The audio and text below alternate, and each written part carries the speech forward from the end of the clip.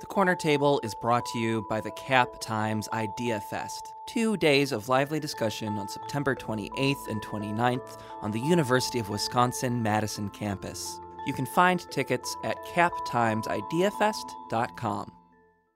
The apartment dwellers now have the little worm boxes that you can compost right under your sink. That is a great way to get involved. I just say do what you can with whatever resources you have.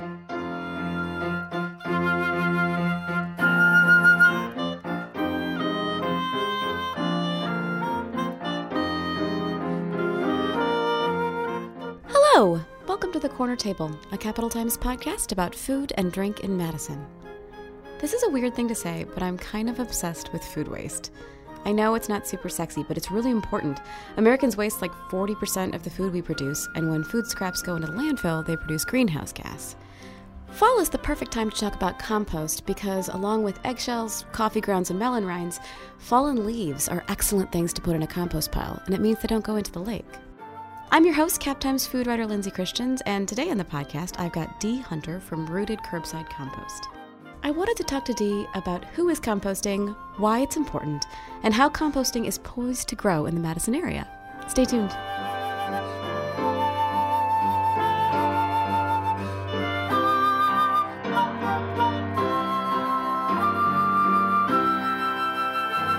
Welcome, Dee.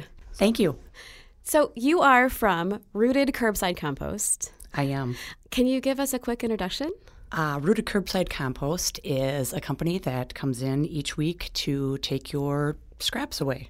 And we take them to our farm in Barneveld, Wisconsin, and turn them into compost. We have a pumpkin patch, beef cattle, and we're hoping to grow large enough to then turn our compost for sale to our customers as well. About how many customers do you have? Right now, we're just about 100 people, both residential and commercial. What kind of scraps are you taking away? We are taking every fruit, vegetable, eggshells, coffee grounds, coffee filters. Some of your to-go containers now are compostable, so we are taking those as well. Newspapers. Newspapers, really? Yep.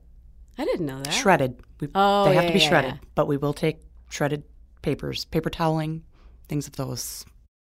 Now, I don't put bread or anything with fat in it into my compost because I don't want it to smell bad and I don't want animals coming into my backyard that I did not invite there. That is a great idea. We on the other hand, will take small amounts of buns, bread, scraps of that nature. Not large, but small. And we also do not take fish, meat, or dairy.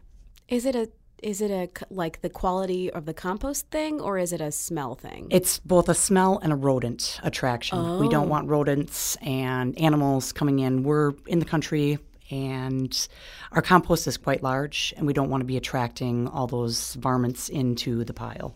That seems reasonable. Mm-hmm. So why did you want to get into composting? What attracts you to it? Helping our landscape is the biggest thing. Our landfills are in a terrible place right now with, I forget the exact percentage, but a large percentage of compostable items are going into the landfill when we can be taking those and composting them ourselves and adding to our landscapers, our farmers, our gardens, putting them in a better place. Absolutely. And that's bad for the environment, to the air quality and the Absolutely. ozone. Yeah. Absolutely. So I was thinking about composting at this time of year in part because my CSA box is super full at this time of year. And sometimes I get to all that cabbage and sometimes I don't. I'm sorry, Tommy.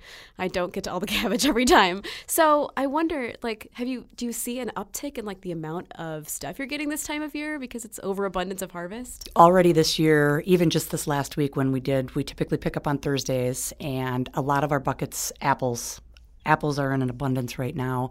And I think a few of our customers must be having apple squeezes because they were having extra buckets full of apple remnants. So yes, absolutely. So you get apple remnants and a million wasps, I would bet. Unfortunately, part of the pickup, correct? Yeah, I wonder. Also, this time of year, as I start thinking about what's going into my compost pile, I start looking ahead to gathering leaves and putting leaves in my compost. Do you guys do that, or is that just a backyard compost thing? Nope, we do that as well. We also, we have pigs on our farm, so we take their shavings, which is sawdust, and bedding, and we use those as our mixing our browns and our greens, along with grass clippings, leaves. All those are great nutrients to add to your compost pile. I remember being surprised at how much of that sort of, quote, brown material you need. It's like more than the green, right? Correct. So the ratio is you have to have a lot of leaves per... Not so much a lot, as long as you're trying to keep them, I believe it's 3-to-1. Every time we dump, every Thursday pickup, we then mix our sawdust, our leaves, just the sawdust and leaves. Sometimes there's twigs and sticks, smaller things that we'll throw in the compost pile as well to get that brown material. Where does the compost go when you're done with it at this point? At this point, we've just started. August 1st was our first. So we hope to have spring compost. And at that point, I don't think we're going to have a lot. And it will stay on the farm with our pumpkin patch and our gardens. It seems to me that with the city of Madison getting rid of its compost pickup, that there's going to be an opening, an opportunity for growth for small businesses doing the kind of work that you do. I think you're correct. And at this time, I believe there's only 2 other competitors in the market. So yes, there is certainly room for growth for other small businesses looking to get into the same thing. Talk a little bit about the challenges of that growth. Like, I know a lot of chefs talk about they'd love to compost, but maybe they don't want to pay money to have it taken away, or maybe it's logistically challenging based on how much they have. So what are some of the challenges for you with harnessing that growth? Us right now coming into this new is getting totes, getting containers that are rodent resistant, easy to get in and out of. We're typically running 2 people per route, so it needs to be something, the tote needs to be feasible for 2 people to pick up and load into the truck or trailer. Like, how big would the totes be? The totes right now we're residential is 5-gallon buckets. So Some of our larger commercial accounts take 5 to 10 5-gallon buckets. Then we've got new commercial accounts that are looking to do with 96-gallon toters, which is similar if you're in the city of Madison, what you'd put your trash in. Oh, okay. That's a 96-gallon toter. I never knew that. Yes. So that would be filled up, kept outside with your trash, fill it up. We'll load it up, load it into our trailer, leave a new 96-gallon. This would strictly be commercial accounts. And that's a struggle. They're expensive. They're kind of hard to come by at this point. And we're looking to go that route. I suppose you can't probably get old ones from the city of Madison because they would be... Like, once they're out of commission, they're out of commission. I would assume, they break down the wheels and the mechanisms. Correct. I've had some that are busted and just thought, well, is it still mostly holding? It is. Yeah, exactly. It's fine. And for your garbage, it's not a big deal. But when you're composting, you have all that liquid, too. So you want to be able to contain that liquid. Oh, good point. Because that's good for your compost pile. You want to keep it moist. You don't want that drying out. And if you have holes in those totes or your buckets and you're losing those nutrients, you're taking away from your compost. Yeah, and also it's less resistant to the things you don't want in it. Exactly, the rodents and whatnot. Yeah. I wonder if you sort of have an overall philosophy of composting. Do you think that more people should be composting individually? Do you think that there should be more services like the one that you have? Like, when you look into the future of this, what would you like to see? I would like to see everyone obviously partaking, but it's difficult. I understand the logistics from the apartment dweller to, someone that just doesn't have the time or the resources to pay for our services.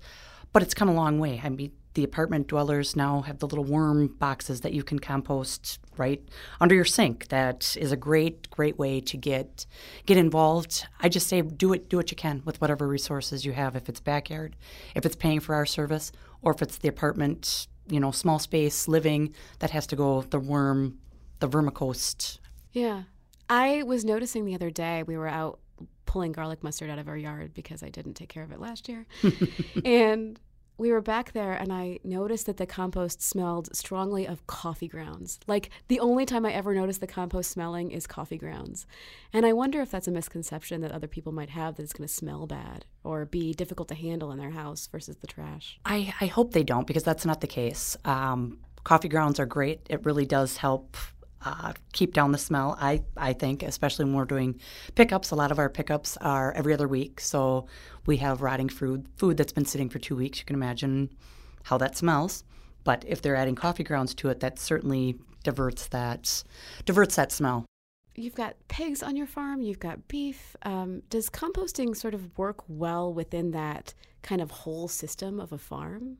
I believe so, yes. So far, like I said, we're new to this large-scale operation. We're hoping that it's really going to benefit our gardening and our pumpkins, and obviously making the compost available to our area farmers, gardeners, anyone that would be of interest. You have about 100 customers right now, Correct. Mostly residential? Mostly residential. We have about 12 commercial accounts. We're working to grow that on that end as well. Do you think it'll be mostly local restaurants that will work with you, grocery stores? Where do you see that growth in terms of your future clients being? I hope to see both, to be honest. I think we need to get like I said, we're growing small, or we're trying to grow, and it's a process trying to figure out what the best price is, because you are paying to pick up your fruits and vegetables, something you can throw in the trash, which we're hoping you're not going to do, but you can do that. So it's someone that has to be aware of the effects on the environment and wants to change that. When the city of Madison was composting, I heard some about people throwing things into the compost that weren't supposed to be there, and that's a consistent thing with recycling too, right? People thinking it should be recyclable, I'll just put this in there, which is bad. Don't do that. So I wonder if that's a concern for you, if you've seen any of that, of having to educate some of your clients to be like, oh, hey, you can't actually put that thing in there. It won't break down. Correct. And it is an issue. Unfortunately, it doesn't become an issue until the spring, when you start seeing cocktail straws and produce stickers, and then they're very vibrant or very obvious that they shouldn't have been. But when you're mixing everything right now, we don't see a lot of it, because our 5-gallon buckets are set out with lids and compostable bags. So our compostable bags, you don't really see what's in when we're dumping into the pile. It's not until the spring when it started to break down, and all the things that weren't supposed to be in there are going to be very noticeable. Are you concerned at all about things like yard waste or invasives? That can be an issue with some composts, I think. It certainly can. At this point, I'm not. Where our compost pile is located, I think we're sitting very well. Are there some things that have surprised you so far? You've been running this since early August, which is relatively recently. But are there things that have already been a surprise? I am very surprised at the amount of contact we have received, and we are not advertising at this point. We haven't done, and I am receiving 1 to 5 requests a day. Oh my gosh. Just Yes. People emailing you saying, hey, can you pick my stuff up? Right from the website.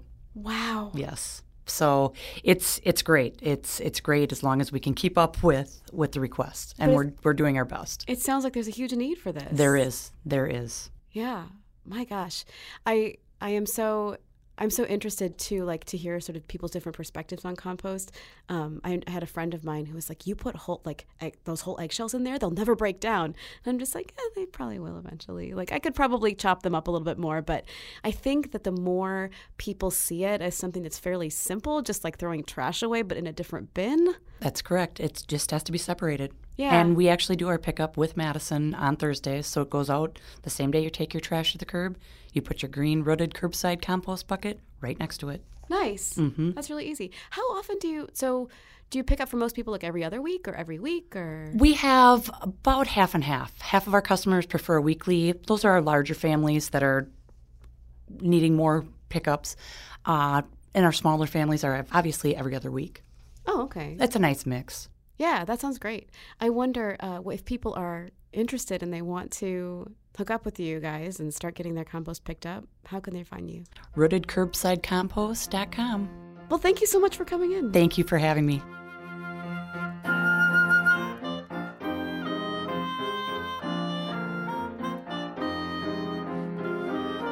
This has been The Corner Table, a podcast about food and drink in Madison, Wisconsin, produced by the Capital Times. Our music was composed by Patrick Christians. You can find more food and drink news, including a recent Q&A I did with Tara Johnson of the Food Finance Institute, at captimes.com. Follow us on Facebook at Corner Table Podcast and subscribe to the podcast wherever you get them. I'm your host, Cap Times food writer Lindsay Christians. My wish for you this week is an end-of-summer salad of tomatoes, melon, and pickled spicy peppers with mozzarella from the cookbook 6 Seasons. It's my recent obsession. Cheers!